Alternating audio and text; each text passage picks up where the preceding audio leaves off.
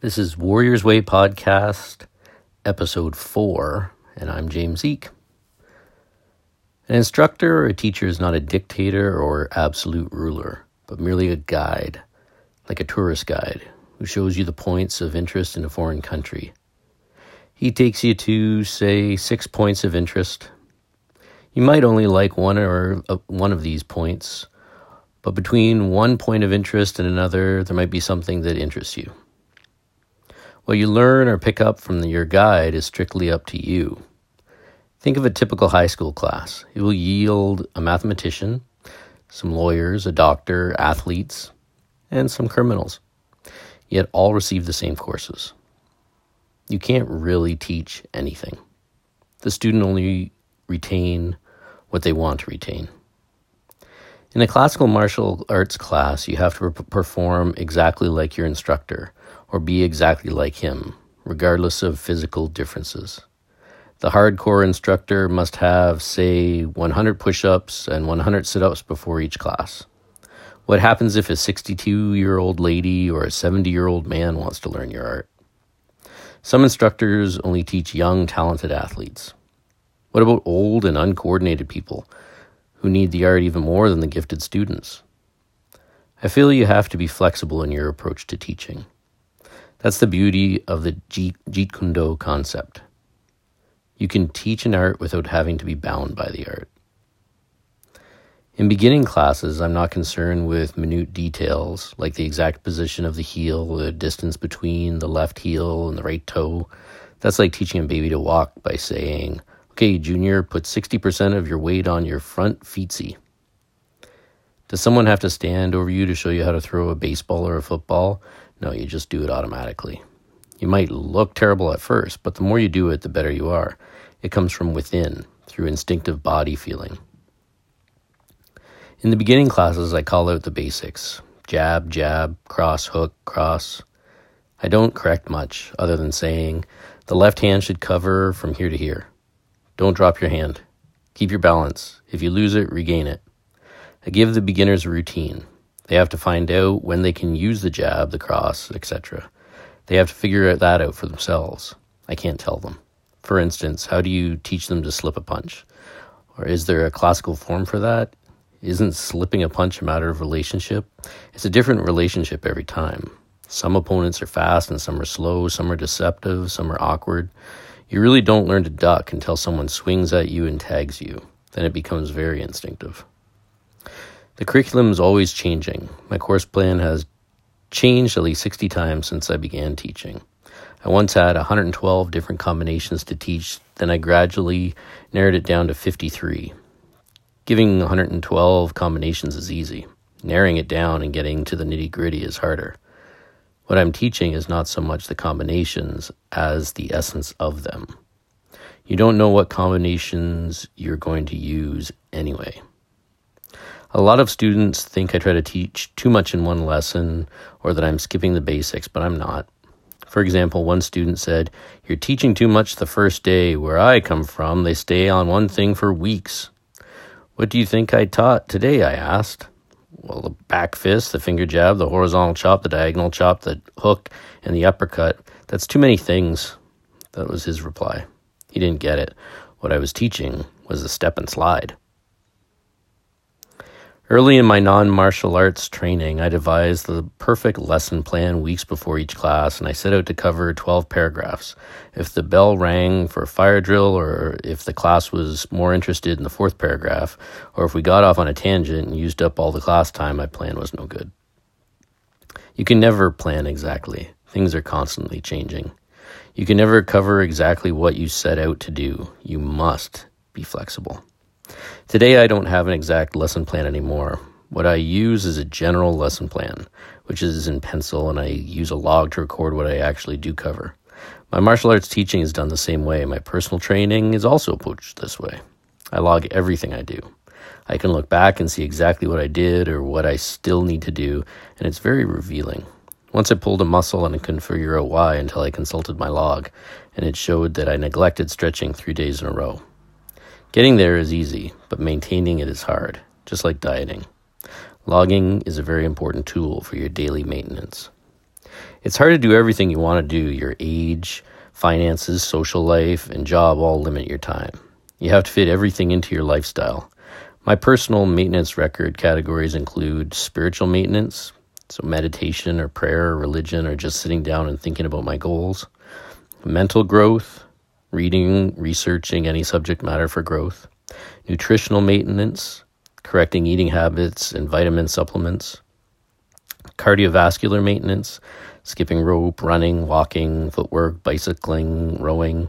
Stomach maintenance, Bruce Lee called this the window of health, since all your internal organs are in there. Specialized maintenance, stretching, yoga, speed bag, top and bottom bag, heavy bag, shadow boxing, Kali, etc., etc. To progress, you must take the existing research or principles, add your own experiences, and then try to improve upon them. A genius like Bruce Lee took what he learned from the past and tried to make it better. Take existing literature, listen to existing authorities, and test it for yourself. If it works, adapt it. If it doesn't, reject it.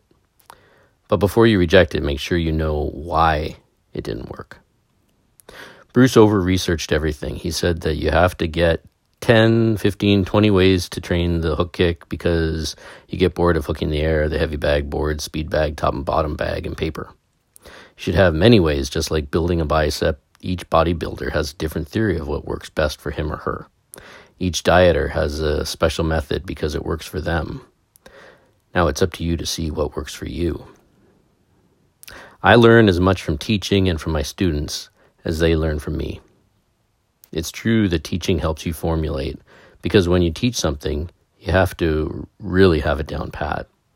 There are so many ands, ifs, and buts that if you don't have your stuff together, it really shows. My students provide me a means to experiment and to test my theories.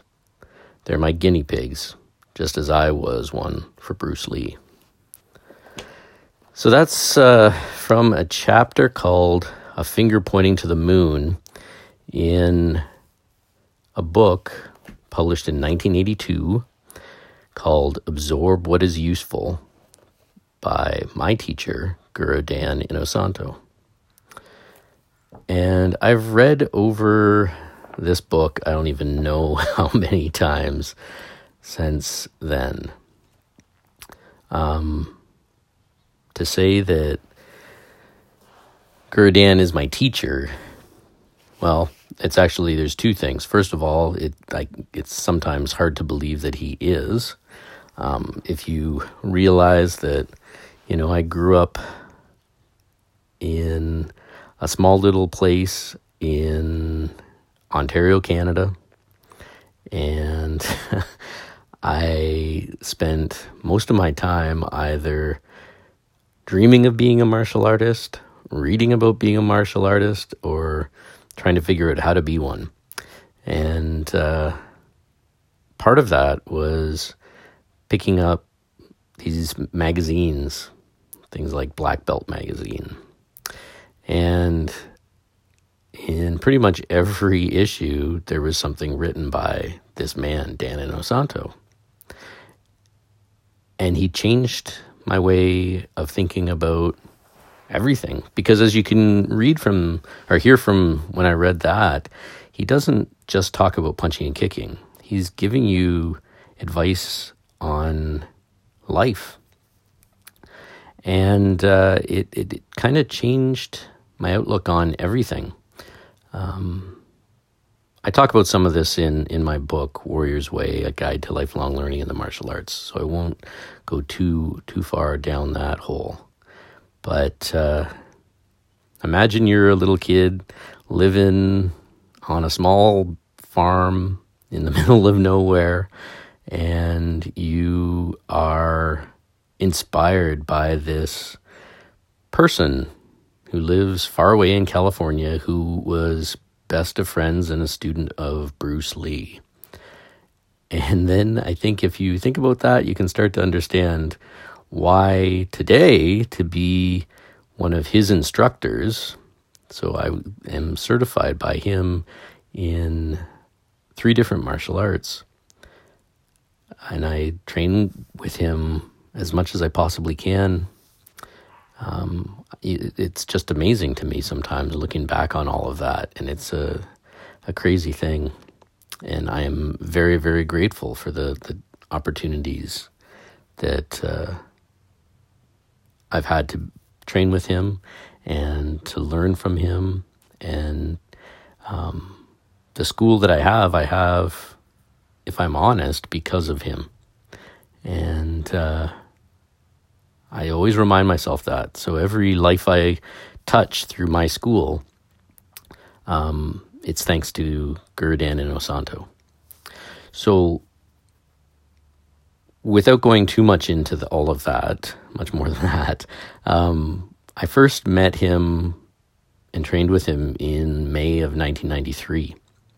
And there's a whole story that goes with all of this, but I'm not going to get into it. But suffice it to say, I jumped in my car and I drove for hours, and nothing's been the same since. Yeah.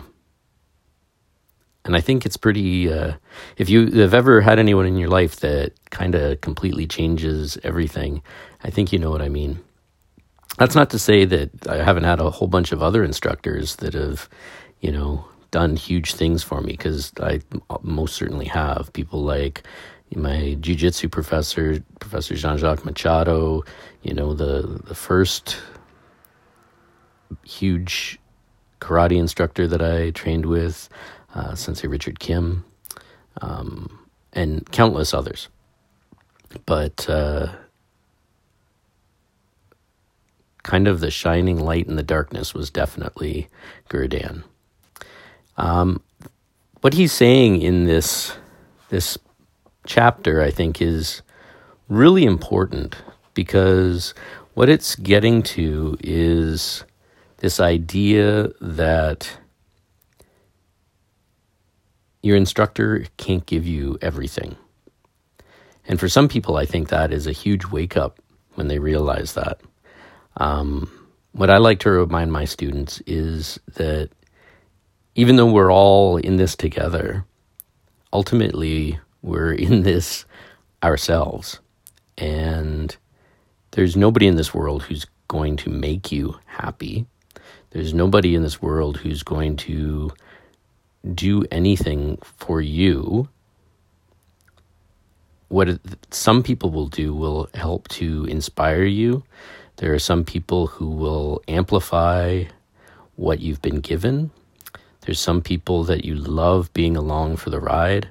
But at the end of the day, it's really up to you. You have to teach yourself. You have to get yourself off the couch. You have to eat better. You have to think better. You have to work harder. And in the martial arts, the way you become amazing, by the way, is to work harder than everybody else. It's no surprise that Gurudhan Inosanto is probably, if not the greatest martial artist that there's been, definitely up there. Because the man doesn't stop. The man doesn't stop. He's 82 years old now, and I can guarantee, as I'm recording this podcast, he's training or researching or teaching or doing something that I'm not. And that is always very humbling for me, and it's kind of staggering to think about, because those who know me know how much I put into all of this. But I know that it's not even close to what my teacher does. And part of that is what keeps me going, I have to say. Another thing that I take away from this chapter is kind of about what the philosopher Krishnamurti said, and that is the truth is a pathless land. And this means a lot of things. It means that there's no one clear way to the truth. It means that every way is right. It means that seeking itself is wrong because you're already there. What a good teacher will do is will inspire you. a good teacher or a great teacher is there in a dark room, turning on a light and pointing out the direction that you should go. But it's up to you to keep walking. You could quite easily just stand there in the dark and bump around. And I think that's a key thing to learn. And that's one of the things that I really love about jiu-jitsu, and what I've realized about jiu-jitsu is that a lot of these philosophies that Guru Dan has talked about are so self-evident when you train in jiu-jitsu. I've said to my students a lot that I really believe that jiu-jitsu is a manifestation of all of those principles that we study in Jeet Kune Do. It's a personal thing. You have to get on the mats. You have to sweat. You have to try things out. You have to fail a lot. And failure is the best of teachers. It is going to show you the way. It really will. Nothing like doing something wrong and having to pay for it to teach you what was wrong so you can find what is right. And all of that I learned through Guru Dan.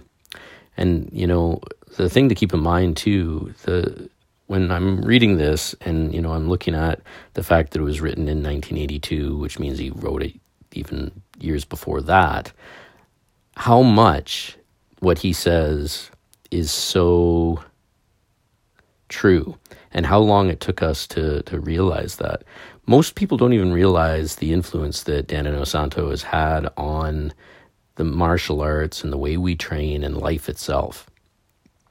I mean, if any movie that you mention, I can guarantee that if you look through the people that are doing the stunt work, or who are the stunt people, or the fight coordinators, or various others, they're probably people who have trained with Guru Dan. Guru Dan himself has trained a whole lot of different actors and people in that business. And just that alone is kind of mind-blowing. But then when you factor in all the different martial arts that have come to the mainstream, truly because of the fact that Dan Inosanto helped bring it to light, things like Muay Thai, things like the Filipino martial arts, and things like jiu-jitsu.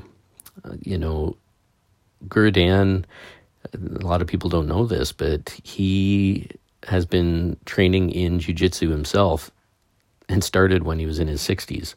And he still is on those mats and training. Without going too far into it, a lot of the first students that devoted themselves to Brazilian Jiu-Jitsu were students through Guru Dan. And like I said myself, I wouldn't be doing Jiu-Jitsu if it wasn't for him. And I wouldn't also be doing Jeet Kune Do. I wouldn't be doing Kali. I wouldn't be doing Silat. I wouldn't be doing a whole lot of the other things that I do and that I teach if it weren't for him. But also these other things that are tangents of what we do, I guess, is the best way to look at it. And the thing that's amazing to see is that these world-class martial artists like Professor Machado, how much they're inspired by Guru Dan. That's really something. And you don't see that really very many other places, Guru Dan, he's inspired me in a whole lot of ways, more than just the martial arts. Like you can read, or when I read over that, when he was talking about the things that he logs and thinks about, his spiritual maintenance, his mental growth, nutritional maintenance. He, over the years, has told me little things that, I do. Like, for instance, we were having lunch once and he was telling me about alkali water, and now I drink it every day. He told me about the benefits of anti-inflammatories, and I have that in my diet every day, and so the inspiration that he's provided has set me to research fitness more, nutrition, my own personal research in everything. Like for instance, I try to find things that interest me and go into it and look deeper. So even though it doesn't sound like a martial arts thing, I have been studying beekeeping for years now and have my own hive and all of that. And part of that is inspired by all of these philosophies, the Jeet Kune Do concepts of research and development. In my own school, I do some things that are completely my own development. Not that, that's any amazing thing, but this development of new material, I wouldn't be able to do that without the flexibility that he has nurtured in the way I look at my martial arts and my way of doing things. The idea of trying new things and always being a student, that all comes from him. And there's so much more. Not only does he inspire me, but the fact that now at about, like I said, 82 years old, he's still actively learning and trying new things. And, how can that not possibly inspire you to stay creative and to have fun and to learn and to grow as a person and as a martial artist? If I'm thinking about what he's taught me that is maybe the most important thing that I try to nurture in my own students, it's to be humble and to be kind and to simply stick with it and enjoy this ride that I'm on and to try to pass on some of this, the same kind of feelings and the same kind of inspiration and the same kind of ideas in others. He's told me before that a fighter doesn't give anything back, but a teacher builds community. And I think that is so deep. And it's something that I try to do, so I'm always trying to nurture that idea in my school and in the way that I do things. This podcast, for instance, I wouldn't have done this without the idea of giving back, this idea of digging into what the martial arts really means. It would be easier just to, it would be easier to just sit on the couch, to take some downtime, to, focus on what I need to do to get my next ranking or whatever else. But the idea of giving back into helping others and to helping inspire some, greater way of thinking, I think that is vitally important, especially in this day and age. I really think that, if you look at the world around us and the fact that we have climate change and, all these problems, if we have a more integrated view of our training, a more elevated view of where we fit in our world, in our community, if we realize the difference that each and every single one of us can make, if we are humble and we are kind and we are good and we are helping others, we can't help but make this world better.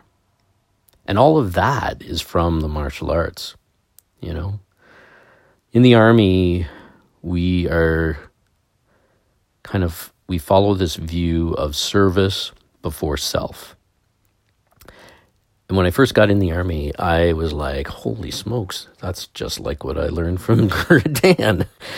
And it is, it really is. And Guru Dan served in the airborne himself, so maybe that's another thing that helped to create the person that he is.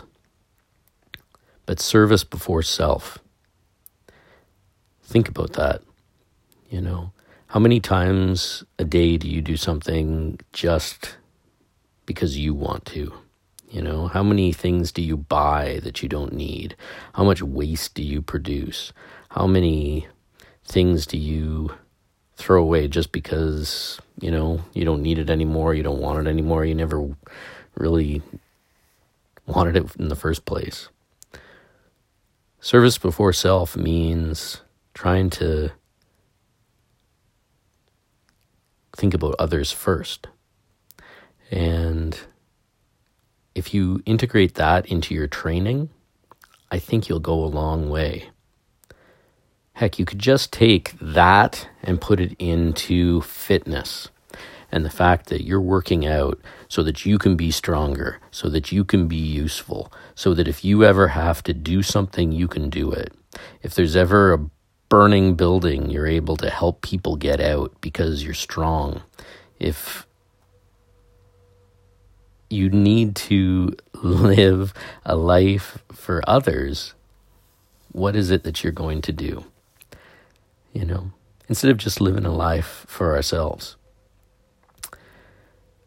Anyhow, that's a whole lot of information, but I think it's good. I think it's really good, If I think of anything in terms of what Gurdjian's taught me, I think it has a lot to do with that idea, that Krishnamurti quote, "The truth is a pathless land."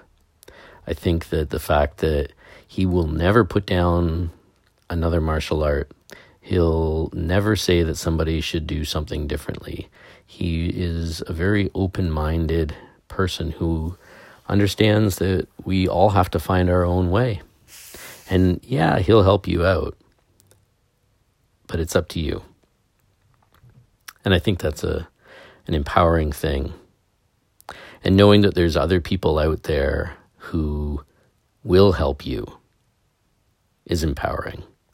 Knowing that there are people out there who teach the martial arts not to fill their bank accounts, but to help other people is an amazing thing. To know that there, are people who write books that add substance to your life and can change the way that you think. That's incredible. When I look at everything that I've learned from training in the martial arts, where I could be and where I am, and I realize the people that have helped me get there, and the one person who's really helped to inspire my walk on the path in this pathless land, I can't help but feel so very blessed and grateful. And that's what I think this podcast is about. It's about looking at the example of others, Gurdjieff and, other people that we'll talk about in the podcast to come. I think it's great to examine your life and think of ways that you can become happier and healthier, ways that you can be, as I say to my kids in the kids' classes, how you can be a good friend.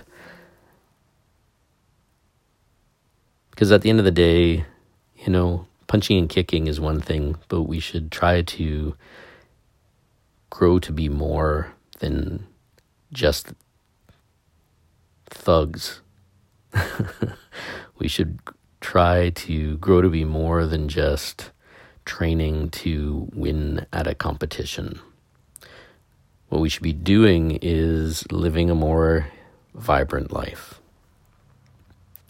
And I think I'll leave it at that. So if you manage to find a copy of any of Gurdjieff's books, they'd be a little bit difficult because most of them aren't in print anymore, but you can occasionally find them in used bookstores or online. Pick them up. This last one was called Absorb What is Useful, and I think it is an incredible book. But there's lots of other books out there, and I would suggest that you read as many of them as you can. Reading is part of training. It is something that will make your mind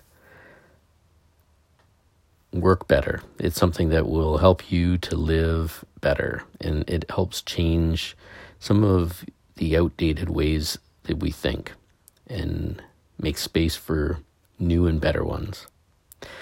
So if you are enjoying these podcasts, you can always pick up a copy of my book, Warrior's Way, A Guide to Lifelong Learning in the Martial Arts. Like I've said before, you can find it on Amazon. It's available on ebooks and all of that kind of stuff.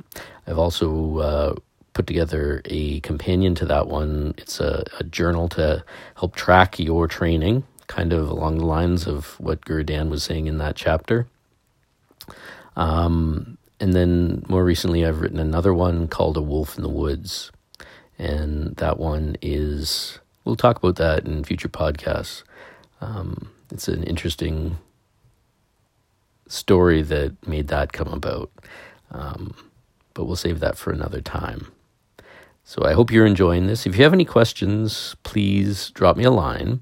And if you have any comments or anything like that, pass them on as well. If there's anything that you'd like me to talk about, let me know, and I'll fit that in future podcasts as well. All right. So, like always, I'm James Eek, and this was the Warrior's Way podcast. Get out there, get off the couch, train. Find something that inspires you. Read some good things, eat some good things, train hard, and have fun.